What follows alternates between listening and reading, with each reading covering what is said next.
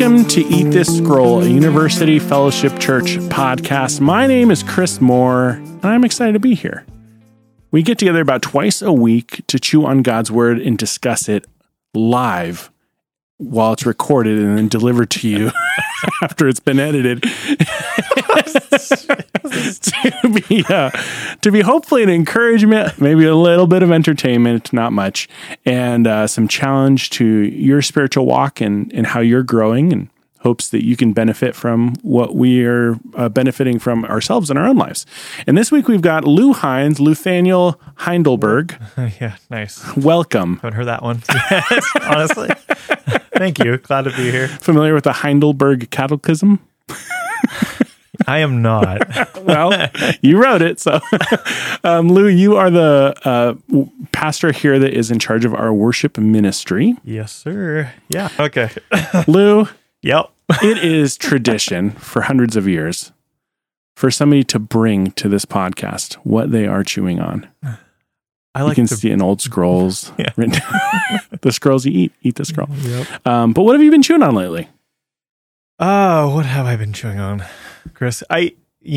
For today's conversation, I thought it would be good, and maybe beneficial for the listener to. We were just talking about something, you and I, and I thought let's talk about that in our podcast. And so, there's the culture that we live in. There's no shortage of information or people, having podcasts. The irony, right? Yeah. Or YouTube channels, all that kind of stuff. And everyone's got a platform. Everybody has a platform. And something that both you and I share a frustration in is that we can, and even within the Christian subculture, create celebrities out of pastors, preachers, apologists, whatever. And sometimes their personality or their delivery can be like harsh, demeaning, and yet this is something that I fell victim to as a young guy. But we can often think, oh, that's what it means to be a Christian. Yeah. And then you and I were talking about, what does it really mean to be a Christian? So back up. What is the mark of a mature Christian? And so within that context, I thought it would be good for us to talk about what is the mark of maturity for the follower of Christ. Yeah, I mean, who hasn't left a cool action movie or a sappy romantic comedy and thought, I'm going to base my whole personality on that character now? Like, everyone's probably either consciously or subconsciously thought, that's who I wish I was. And you try and emulate stuff like that. But we are so driven to emulation. Yeah. And perhaps it's a form of worship, but nevertheless, it's something that we're wired to do. And you look at people, like you said, that are successful and doing what you want to do, and then you say, that's how I do it. Oh, for sure. Like, if I go see Fast and the Furious, I'm going to end up driving my 2006 minivan a little bit faster. A little faster.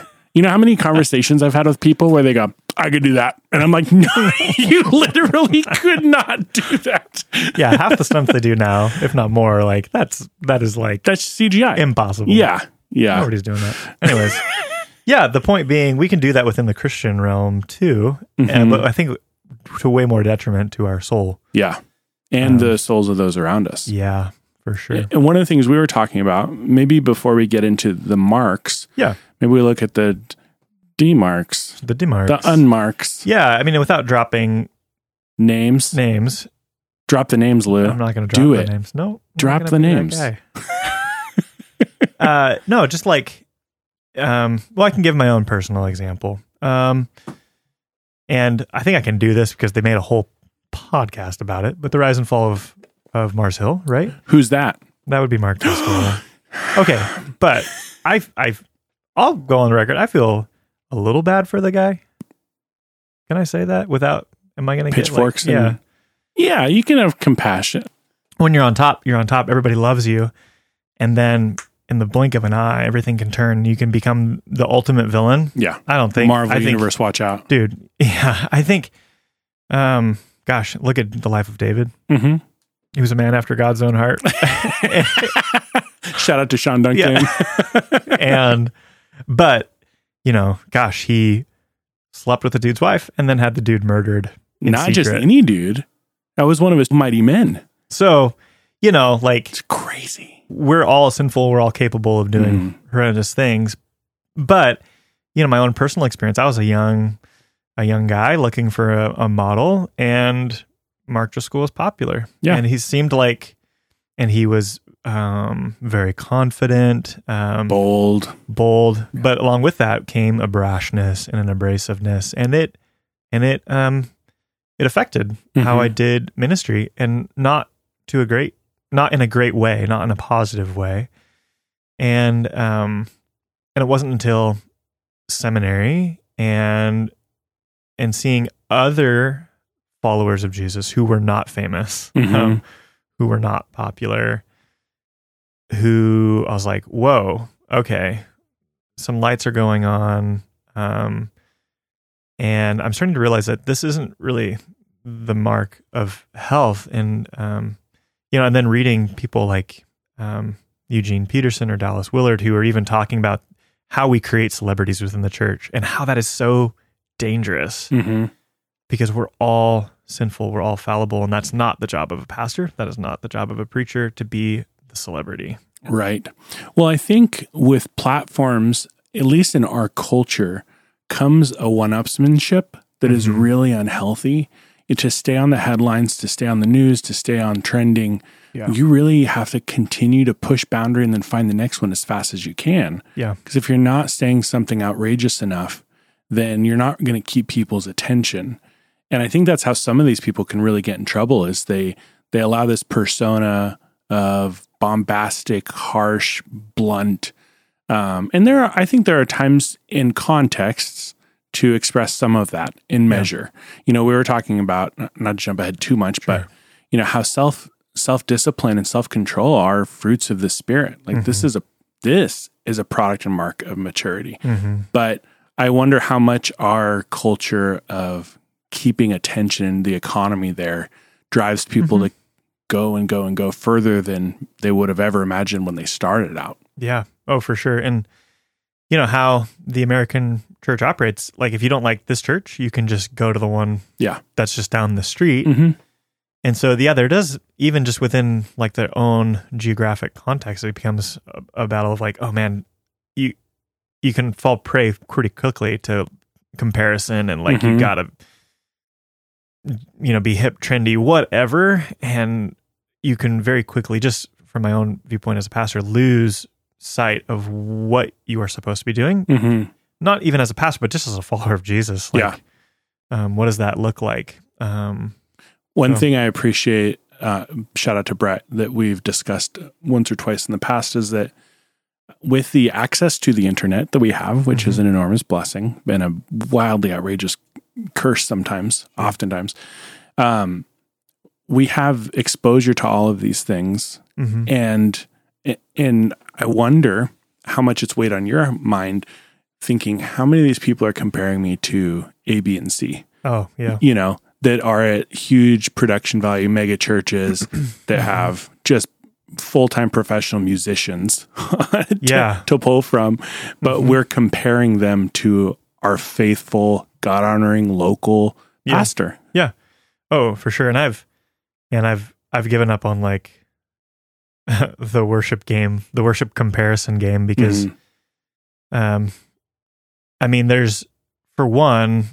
there's no way that if I wanted to like do kind of stuff that Bethel or Hillsong, right? And that's kind of become like the golden target, whatever. That's the cornerstone of Christian music and worship.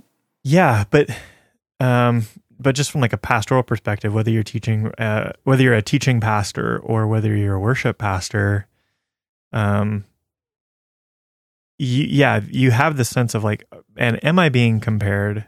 But the fact is, like, you listen to John Piper, that's great, but he doesn't know you. Right. He doesn't, I mean, like, he cares about you on some level, but he's not going to be the one to minister to you week in, week out. No. And like, same with like a worship pastor. My desire is for the people of University Fellowship Church to be edified through the music, and then for the volunteers to find a place where they can serve. Like, so I don't even, and that's them. And this is just like worship ministry philosophy now, but like, I don't even want to take them and put them in a box of like, oh, you got to sound like Bethel. Like, our people are our people, and they have unique personalities and giftings. Like, let's let us be us. And frankly, that's one of the reasons why I don't listen to a lot of worship music, because I don't want to start comparing myself to a Hillsong or Bethel, because I mean, their music quality is good, but that's them. Right. And anyways, but yes, I completely agree. For sure. So we've looked at maybe some toxic runoff of having a platform like that, or emulating guys, admiring them and wanting to adopt some of those really rough characteristics and qualities. And then what it looks like, from a perspective of somebody who's attending church, comparing their leadership to who they're listening to outside. Yeah. So what are the marks of true Christian maturity that we should be striving for and emulating? Yeah, I think that's a great question. And I think, well, where we landed on, in very simple one word, is love. And I almost hate saying that word, because I feel like it's been co-opted by like culture in general. When I say love, though, I mean like a biblical notion of love. Maybe give just a brief explanation of that. Yeah, when I think of biblical love, I think of a love that does what is best for the other person, even if that means sacrificing yourself. And we see that in Christ, right? He gave his own life in a very humiliating and painful way so that we can have life. So that's how I think of love. And there's a whole lot more that could be said in that definition. But so when I think of what is the mark of a healthy, mature Christian, I think it's love. You see that in, like Mark. What am I doing? I have the ribbon here. I'm like trying to flip to it. I'm like, I never have it bookmarked. Yeah. Okay.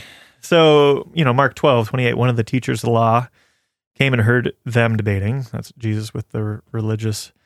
And he said, noticing that Jesus had given them a good answer, he asked him, of all the commandments, which is the most important? And Jesus says, the most important one is this: Hear, O Israel, the Lord our God, the Lord is one. Love the Lord your God with all your heart, with all your soul, with all your mind, with all your strength. And then the second is this: love your neighbor as yourself. There is no other commandment greater than these.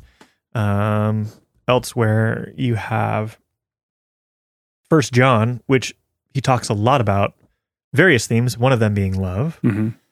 And 1 John 3, verse 11, for this is the message you heard from the beginning. We should love one another. Do not be like Cain, who belonged to the evil one and murdered his brother. And then he goes on verse 16, this is how we know what love is. Jesus Christ laid down his life for us, and we ought to lay down our lives for our brothers and sisters. And so, yeah. Well, and I'm reminded of, how will they know that we're believers? You know? How will they know? Well, they'll know us by our love. And that was one of the things that spawned this idea in my head when I was thinking about it just on my own was, with these people, some of them, you listen to them and you go, where's, to quote that song, where's the love? I hated that. But I get it, yeah. Yeah, because you've created an environment that is so caustic. And that's something that maybe you can answer for me is, in light of trying to figure out what love isn't, like, how are some ways that you see this idea of love being misused or misunderstood in the church or in Christian culture? Well, are you meaning like, okay, where is the relationship between love and truth? Is that kind of what you're getting That could be a at, piece or- of it. Yeah. I'm just thinking, if someone justifies and said, I'm just being loving. Yeah, right. Because I think, I don't want to answer my own question, but Well, here I go. I don't have a problem with it. Go for Here I it. go answer my own question. One of the spectrum, I see love becoming this permissive, affirmation of any kind of life and any kind of sin across the board. We think of some things like affirming specifically, or just being loving, non-judgmental. I don't want to hurt this person's feeling or speak the truth.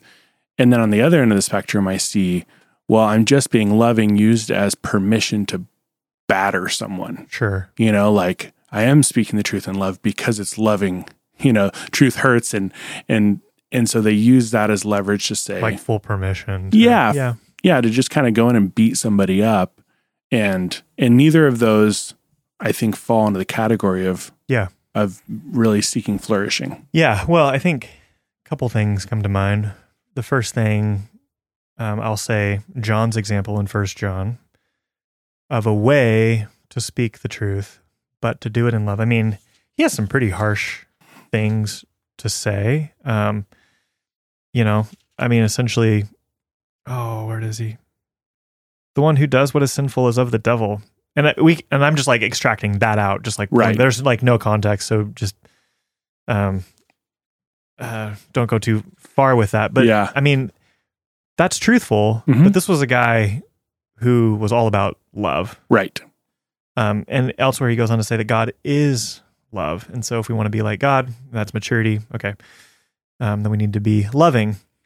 So that's one example of speaking the truth in love. But then on the other side, you have, I think it was Charles Spurgeon, who always, with great fear and trepidation, brought, when he had to correct somebody or rebuke somebody, he took it so seriously because he wanted to make sure that he wasn't going to overly hurt or cause like undue. Side effects. And so, I think that's a good measure. We, as brothers and sisters, we want to help one another, but there needs to be a gentleness. I think of Galatians 6 that, man, I'm just pulling that pretty sure. You Bereans out there might have to like double check but Galatians 6 that everything should be done in gentleness, and only those who are gentle, full of the Spirit, should do the correcting. Because, man, if you're not, and you're just like blasting people from the pulpit, like, I don't think that's the work of a pastor. Right. And if you're doing correction, like, you want to do that in love and in a non-humiliating way, like if one of my children did something that needed correction, I wouldn't do it in front of a whole bunch of people. Like, that would be humiliating. Yeah. Or say, you dummy, why'd you do that? Like that wouldn't be loving. Now it is loving to correct, but there's a definite way to do it. And I wonder if we could be honest with ourselves, which we're not very good at most of the time, if you could answer the question honestly in the negative, are you getting satisfaction from this? That would be from being like a brash, Yeah. abrasive. Oh, there are people who I think enjoy that, and and anyways, yes. Sorry. Yeah, no, just as a barometer check, check the temperature on, are you doing something sinfully or not? Because you totally can be doing it in a carnal way where you're going, wow, I really showed him. Yeah. I finally got it off my chest. Right. Like, wow, wait a minute. Yeah. This was never about, or supposed to be about love or you caring for them, correcting them so that they can flourish, so that they can grow in righteousness and honor the Lord. It was, you wanted to air your grievances and say your piece. Yep. Yeah. So I think, we probably all of us consume a lot of content, whether it be a podcast or YouTube or books. I think a great question to ask ourselves, is this generating a love for my brother and sister? Is this causing me to be more patient, more kind, more gentle, with them, or is this creating pride? Is this creating a one-upmanship? Is this creating, any sort of that arena? And if it is, maybe you need to stop listening to it or reading it. Yeah. Maybe you need to put it down for a bit. Because like we talked about, I think love is the mark and measure of a mature Christian. Mm-hmm. And we underestimate how much discernment it really requires to consume as much media as we're consuming. Oh yeah. Stuff is, well, not stuff. The enemy at work in this world is so clever, and we think ourselves far too clever than we actually are. And so you don't always recognize until you go, oh, I can have bit that person's head off. Yeah. Oh, I saw this person do the same thing. I've been watching. Well, and that's getting me onto like another topic of conversation, because there is so much content out there that we don't take the time to discern, to think about it. Yeah. We just consume, but I don't think that we're designed to consume it as quickly as we do.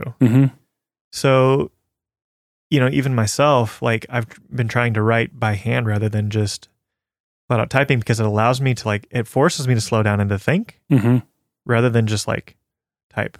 And there was a book that I read about that, and about how quickly we take in information in the digital age. And he made a very compelling argument for slowing down and allowing your mind to catch up with all that you're intaking. Man, I think that's a huge thing for sure. Yeah. Anyways, that's whole other podcast. Maybe that's the next spot. I always struggle to find things to talk about. You do. That's a great one. Yeah. And I think it can probably be said with authority that if we think that we are not fazed by these things, we're probably wrong. At least if we go, okay, I know this is going to influence me somehow. I'm going to be really thoughtful about it, proactive and critical of what I'm consuming, then we can take some measured and mature approach with it without it overcoming us. Because like you said, some of this stuff is good. So you set it down for a while, and then you pick it back up later, or you come to it with a different perspective and you say, okay, I like this stuff, but this other stuff I'm going to leave on the table. Yeah. And some stuff you throw in the dumpster and light it on fire. Sure. Yeah. Yeah. Sometimes we just need some space away from it. To give perspective. Yep. Well, cool. I love that. I think that we can all take a lesson from that, because none of us are exempt from the amount of content we're consuming, and we're all tempted to identify these leaders and say, I want to be like that, or I want to adopt that quality. And so take some time, listener, and ask yourself, is this person exemplifying the true spiritual marks of maturity, which find their foundation in love, and love finds its truest expression in the life and death and resurrection of Christ? We hope you guys have been encouraged by this. Lou, thank you so much for coming on the podcast. No problem. Thanks, Chris. All right, listener, we'll get you on the next episode. Bye.